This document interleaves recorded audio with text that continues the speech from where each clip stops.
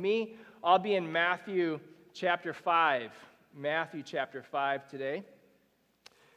Would you turn to your neighbor and say true or false? So go ahead, turn to your neighbor and say true or false.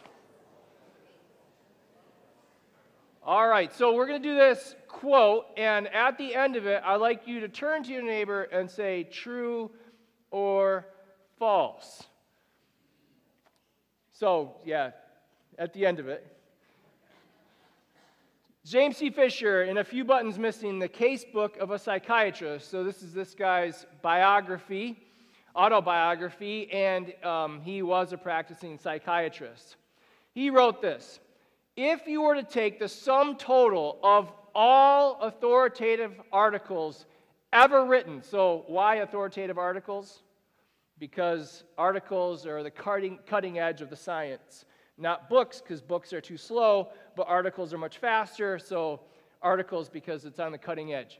So if you're going to take the sum total of all authoritative articles ever written by the most qualified psychologists and psychiatrists on the subject of mental health or mental hygiene. So you got it? We're going to take the sum total of all the authoritative articles ever written, the cutting edge of all the sciences, by the people that know the most about mental health or mental hygiene. And if you were to combine them, put them all together, when the boys were little, we used to play a game called Superhero Powers. And what you would want to do is we'd go around and we'd take turns picking which superhero powers we would want. So we made Superman illegal, because if you got Superman's powers, you just could beat everyone and it wasn't fair. But you might want Flash's speed, or you might want Captain America's shield, or you might want Batman's brains, so superhero powers is where you combine stuff. Like, what if you were to combine superhero powers, all the knowledge in all these authoritative articles? You got it? And refine them and cleave out the excess verbiage. If you were to take the whole of the meat and none of the parsley, so you're to combine all the best of all the information and get it nice and clean and get it beautiful. And if you were to have these unadulterated bits of pure scientific knowledge concisely expressed by the most capable of living poets, you getting the picture? All the best knowledge cleaned up, combined, made beautiful, you would have an awkward and incomplete summary of the Matthew chapter 5 through Matthew chapter 7 Sermon on the Mount. He's not done. He's got one more sentence. And, he says, it would suffer immeasurably by comparison. So you'd place all this knowledge and beautify it and combine it and make it all that, and you put it next to the Sermon on the Mount, and that would look really sad and poor and pathetic and incomplete and shabby compared to the Sermon on the Mount. True or false?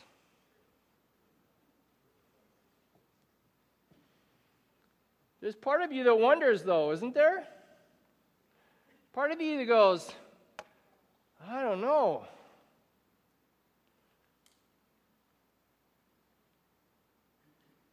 I think when our culture is looking for guidance to life, like, tell me how to live, tell me about mental health, tell me about mental hygiene, tell me how to live great. I think our culture goes to talk shows, goes to podcasts, goes to different social media feeds, goes to different YouTube stars, goes to different authors. I don't know if our culture thinks Jesus. Now, why is that? I think it's because there's a word that we don't associate with Jesus very often. In fact, just between us, I don't know if you associate this word with Jesus very often. And that word is smart. I think you think Jesus would make a good sacrificial lamb, but I'm not sure if you'd want him to run your company.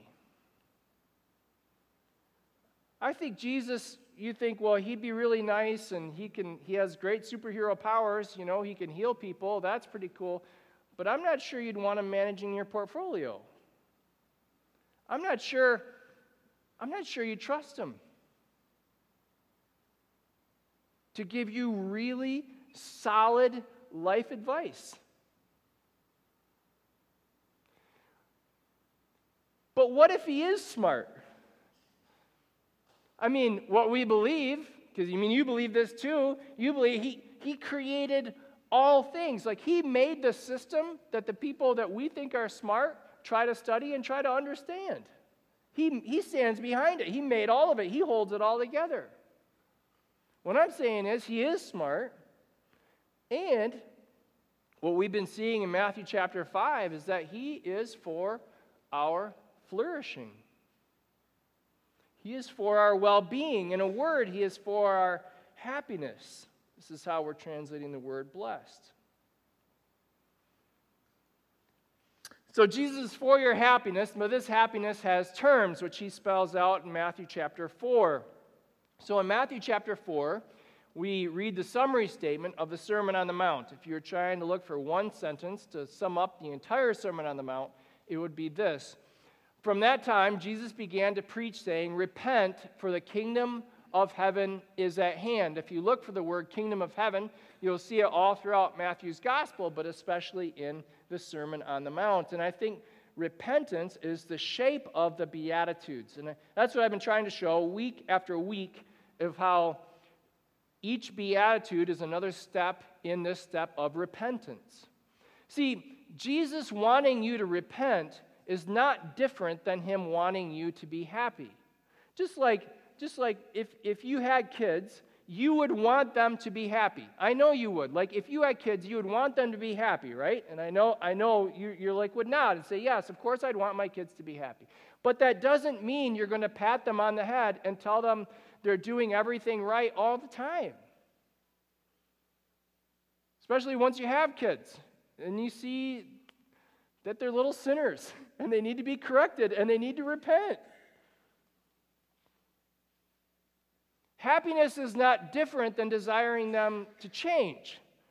Happiness is saying, because I'm for you, I'm imploring you to change. So Jesus, because he wills our good, is imploring us to change. And this is that process that we're seeing in the Beatitudes. So have in your mind up front, going to kind of reintroduce this idea, which we really started with in week 1. Jesus is for our flourishing, and because he is for our well-being, our happiness, our flourishing, he is imploring us, he is pleading with us to repent, and he's spelling out the process here in the Beatitudes. So we are on this week, blessed are the merciful, for they shall receive mercy. So blessed are the merciful, for they shall receive mercy. So this week we're going to talk about what it means to show mercy, and then why we should show mercy. So if you're taking notes for your camp scholarship, we're going to talk about what mercy is. So like how to show mercy. Then we'll get even more specific, number 2. Then we'll say, well, why should you show mercy? So why will be number 3. More specific will be number 2. And give me a big, broad definition will be number 1. Okay? So that's the plan. So let's talk about how to show mercy. So one time, Jesus is talking, and there's this guy that wants to show that he is smarter than Jesus. And he's a lawyer.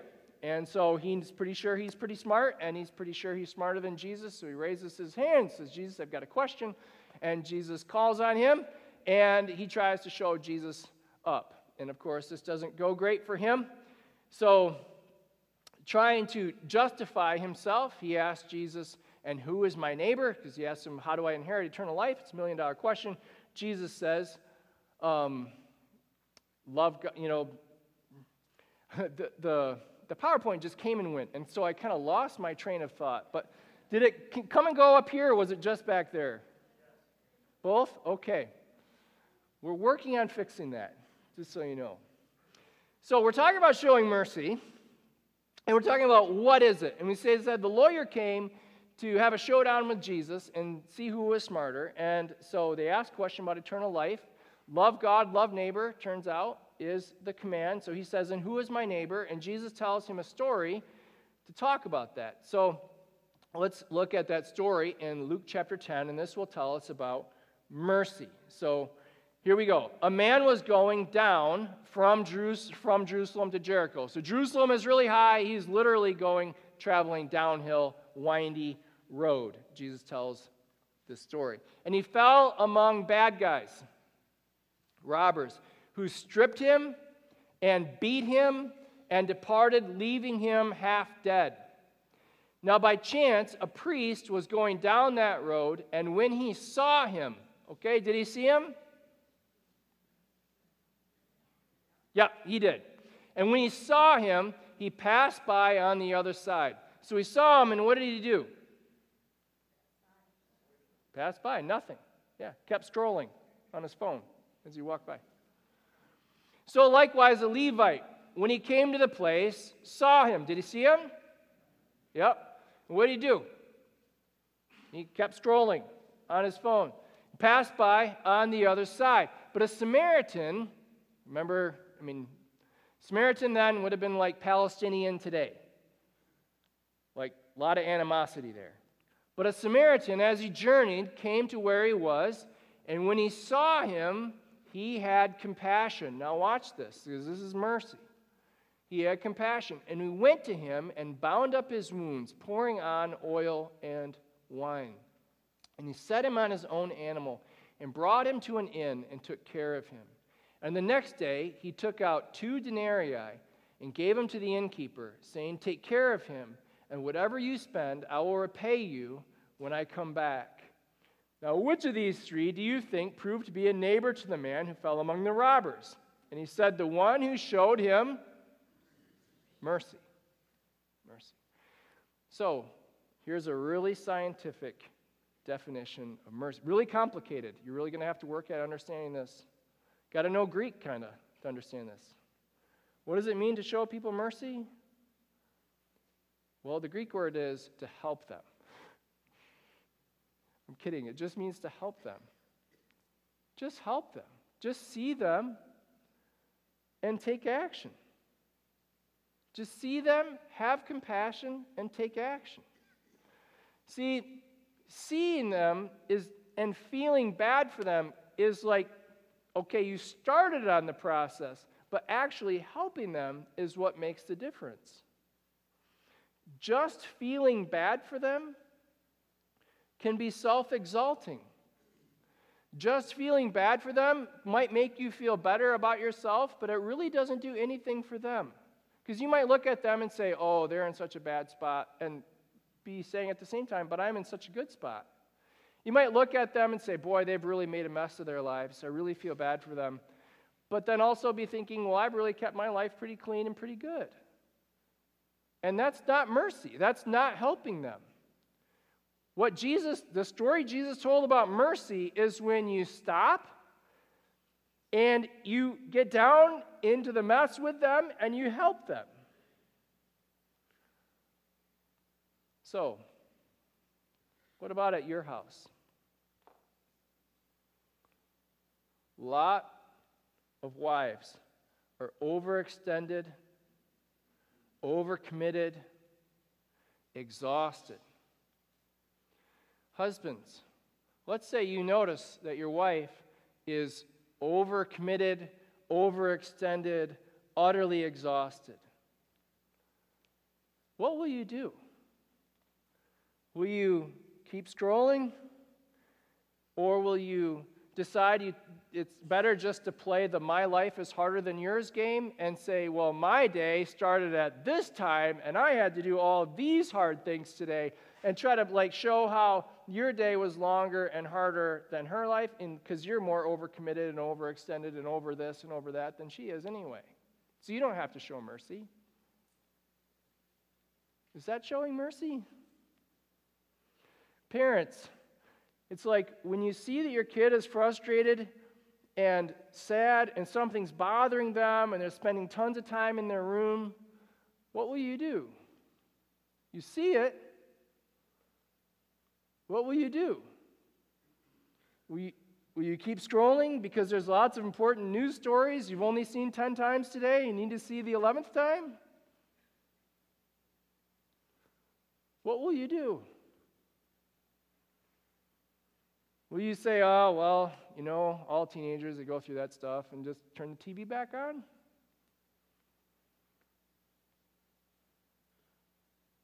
Do they really need a lecture about how hard you had to work when you were a kid and how easy they have it? That mercy? Students, what would it be like to see, Jesus told the story about a Samaritan getting beat up by robbers, and there he is, stripped, beaten, bloody, broken, half dead on the side of the road. Students, what does that look like in the hallway at school? And I have to think part of the hallway at school is Snapchat. What does that look like on social media? And what will you do? Will you see it and think, oh, I'm glad that's not me. I better keep moving because the robbers are still around here. The safe thing to do is to just not notice and keep moving. What will you do? This is not hard to understand, mercy.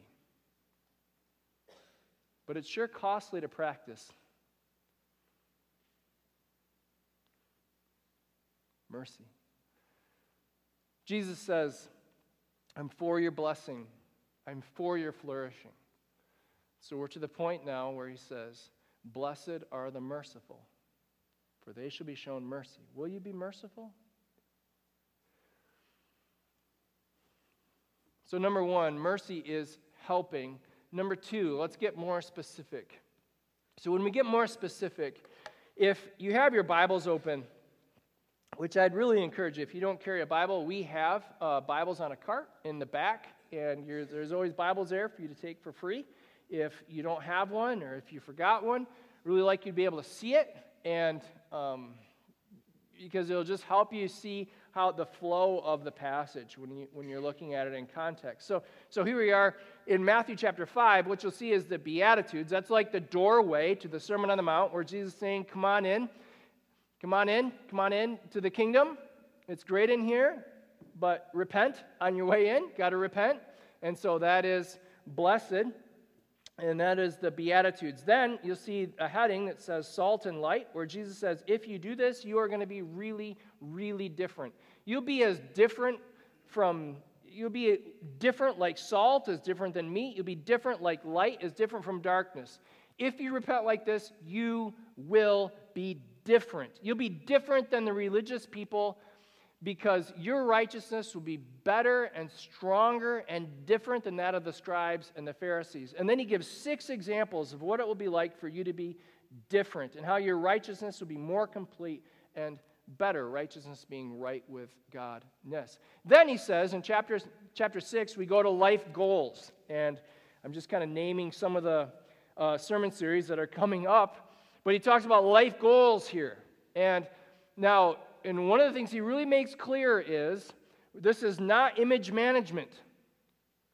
We just impress everyone with how righteous you are. This is about you getting alone with God and practicing your righteousness there, and God seeing it and rewarding you. Then he talks about other life goals you might have, where you might be trying to store up lots of treasures here on earth. You might be worried about losing your treasures that you have stored up here on earth. And he says this as life goals, to kind of bring all the life goals together. In Matthew chapter 6, verse 33, he says, but seek first the kingdom of God and his righteousness, and all these other things will be added unto you. This is your life goal. Seek first God and his kingdom. Seek first his righteousness. That is the main life goal. Remember, we're talking about how to show mercy. I'm just kind of trying to set the table for you with the Sermon on the Mount. So after you decide, I'm going to seek first God and his righteousness, the first thing most people want to do is change the person sitting next to them, because after all, they are the problem. I mean, that's true in your marriage, right? You're not the problem. They are the problem. That's true with you and your kids, right? You're not the problem. Those stinking kids are the problem. That's true, right? It's not you that's the problem. It's your parents that are the problem. So what does Jesus say? Well, first, before you try to take the speck out of their eye, take the log out of your own eye. And when you find this really, really hard, ask the Father for help, because he would love to help. And then it all comes down to Matthew chapter 7, verse 12. So whatever you wish that others would do to you, do also to them, for this is the law and the prophets. Like, it all comes down to this. This is the righteousness that is greater than the scribes and the Pharisees. This is the righteousness that you're hungering and thirsting for in Matthew chapter 5, verse 5. This is the righteousness, in part, that you would be persecuted for at the end of the Beatitudes. This is the righteousness that it all comes back to, because this is where the law and the prophets meet. Do unto others as you would have them do unto you. Not hard to understand, really hard to do. So think about this. We said mercy is helping. It is helping people, not just feeling bad for people, helping people. Then we said, husbands, will you do this? Or will you just keep trying to justify yourself and keep telling yourself how busy you are and keep saying you don't have the margin? Will you do this? So here's how you do it. You'd say, well, if I was her and I was overextended and overcommitted and exhausted, what would I want? I've got an idea. Maybe she'd want to hear thank you. Just say thank you sometimes. That might be an act of mercy. Just saying, I appreciate everything you're doing. And list specific things that she's doing. Be specific. It might be like not being asked, but just emptying the dishwasher quietly and loading the dishwasher quietly. That might be a terrific act of mercy. I was pitching that idea to a friend, and he shouts back at me, well, wait. There's a lot of husbands that get criticized for doing that wrong. Loading the dishwasher is really scientifically hard stuff. Well, there might be other issues to talk about in the marriage.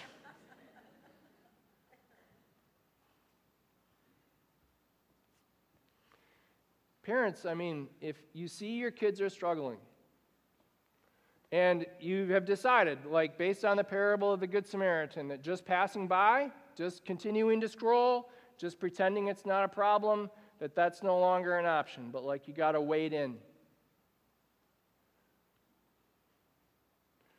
How could you wade in?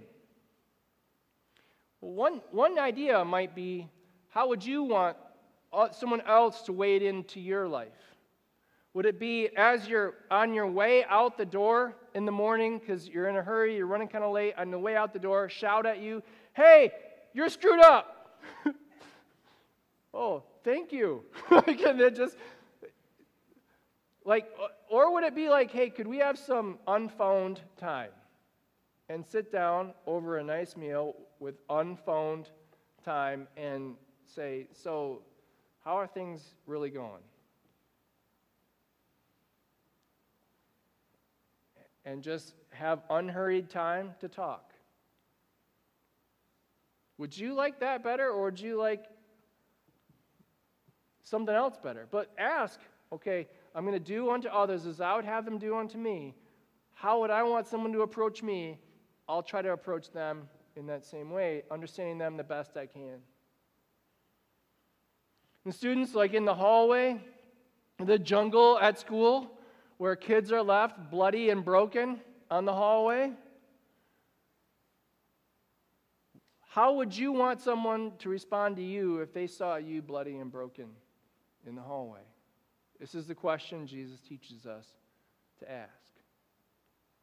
Do unto others as you would have them do unto you. So what we said is Jesus is for our flourishing, and so he commands us to repent. Part of the repentance is showing mercy. And so how do we show mercy? Well, we see a need, and then we have compassion, and we do our best to meet that need. So that is helping. And so how do we help? Well, we help by thinking about Matthew chapter 7, verse 12, and we try to think, okay, if I was them, how would I want to be helped? Understanding them the best we can, using all of our empathy powers, how could I help them? Now, why should we do this?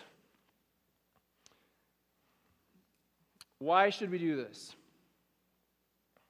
I'll give you a second to write that down. Why should we do this?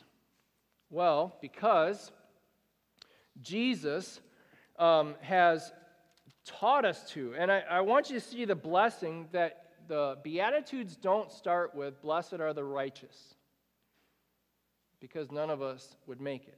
The Beatitudes don't start with, blessed are the pure, because none of us would make it. The Beatitudes don't start with, blessed are even the merciful, because none of us are merciful like this by nature.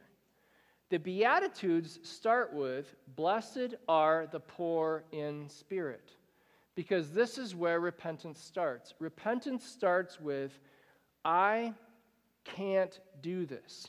Repentance starts with, I am spiritually bankrupt. The Beatitude starts, repentance starts with, I have tried and tried and tried and tried, and I can't do this. I can't. I shouldn't even be here. I don't know what I'm doing. This is ridiculous. I give up. When you're there, you are poor in spirit. If you're not there yet, then maybe you need to try a little harder and fail a few more times, and then you'll be there. Repentance starts with being poor in spirit, saying, I can't do this.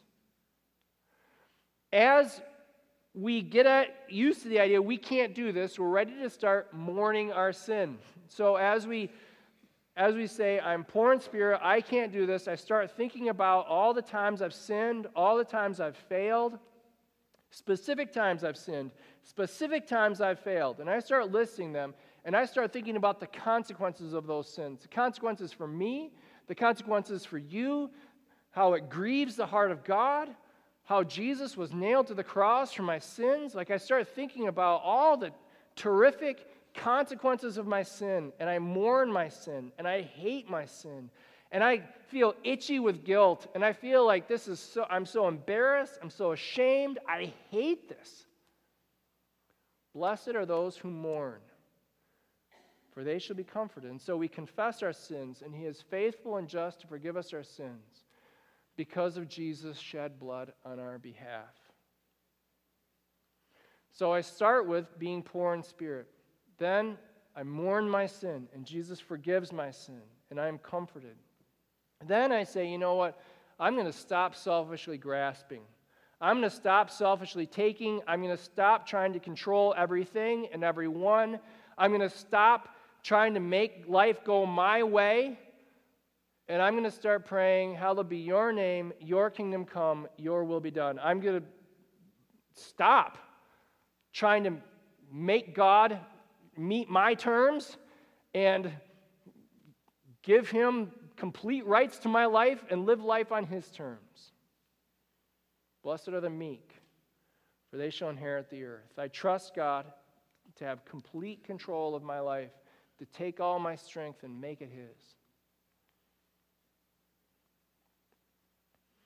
As I do this, I'm still at the end of myself, and I pray, God, I need to be righteous.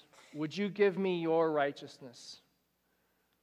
I want to be right with you. Please make me right with you. And God is merciful and makes us right with him as we hunger and thirst after righteousness. He gives us his righteousness, and we are satisfied. Do you see how there's been mercy every step of the way? We were poor, we had nothing, and he met us with his mercy. We were mourning our sin, and he met us with his mercy. We were at the end of ourselves, we give up trying to do things in our own strength, and he meets us with his mercy, and so we become meek. We don't have any righteousness of our own, so we hunger and thirst after it, and he gives us his righteousness, and that is his mercy. Do you see that? And now, because we've received all of his mercy, now we're ready to be merciful.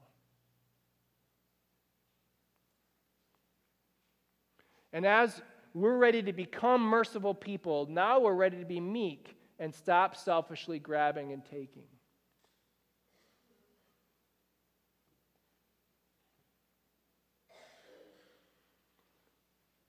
So, mercy, it turns out, is good fruit.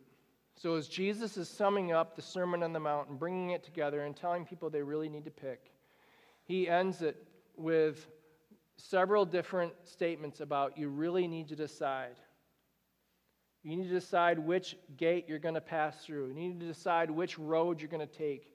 You need to decide what kind of tree you are, whether you bear good fruit or bad fruit. You need to decide what kind of builder you are and what kind of house you're going to build. He really kind of brings people to a point of decision. And he says this in Matthew chapter 19 as he's doing that. He says, every tree that does not bear good fruit is cut down and thrown into the fire. It'd be pastoral malpractice for me to not say, mercy is good fruit, and if you are not merciful, then you need to really reckon with what it means that every tree that does not bear good fruit is cut down and thrown into the fire. Mercy is good fruit.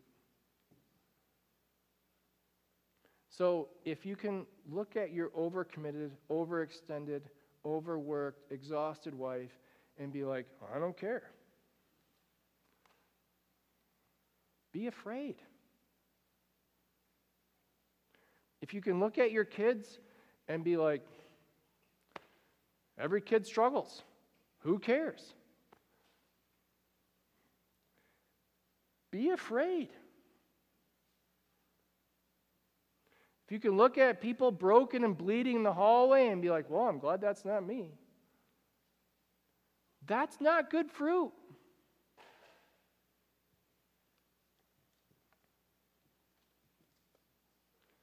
So what should we do? Well, we should do what the disciples have always done. Matthew chapter 5, verse 1, seeing the crowds, he went up to the mountain, and when he sat down, his disciples came to him. Go to Jesus. Go to Jesus. Go to Jesus. He will give you mercy. And as he gives you mercy, you'll be able to give it to others. Dear Heavenly Father, Lord, we thank you for your mercy. We thank you that you give it to us and that you enable us to give it to others. Keep us close to you. Keep giving us mercy, even when we're arrogant, even when we're proud, even when we are self-willed. Be merciful to us. Call us back to yourself. Get our attention. I pray these things in Jesus' name. Amen.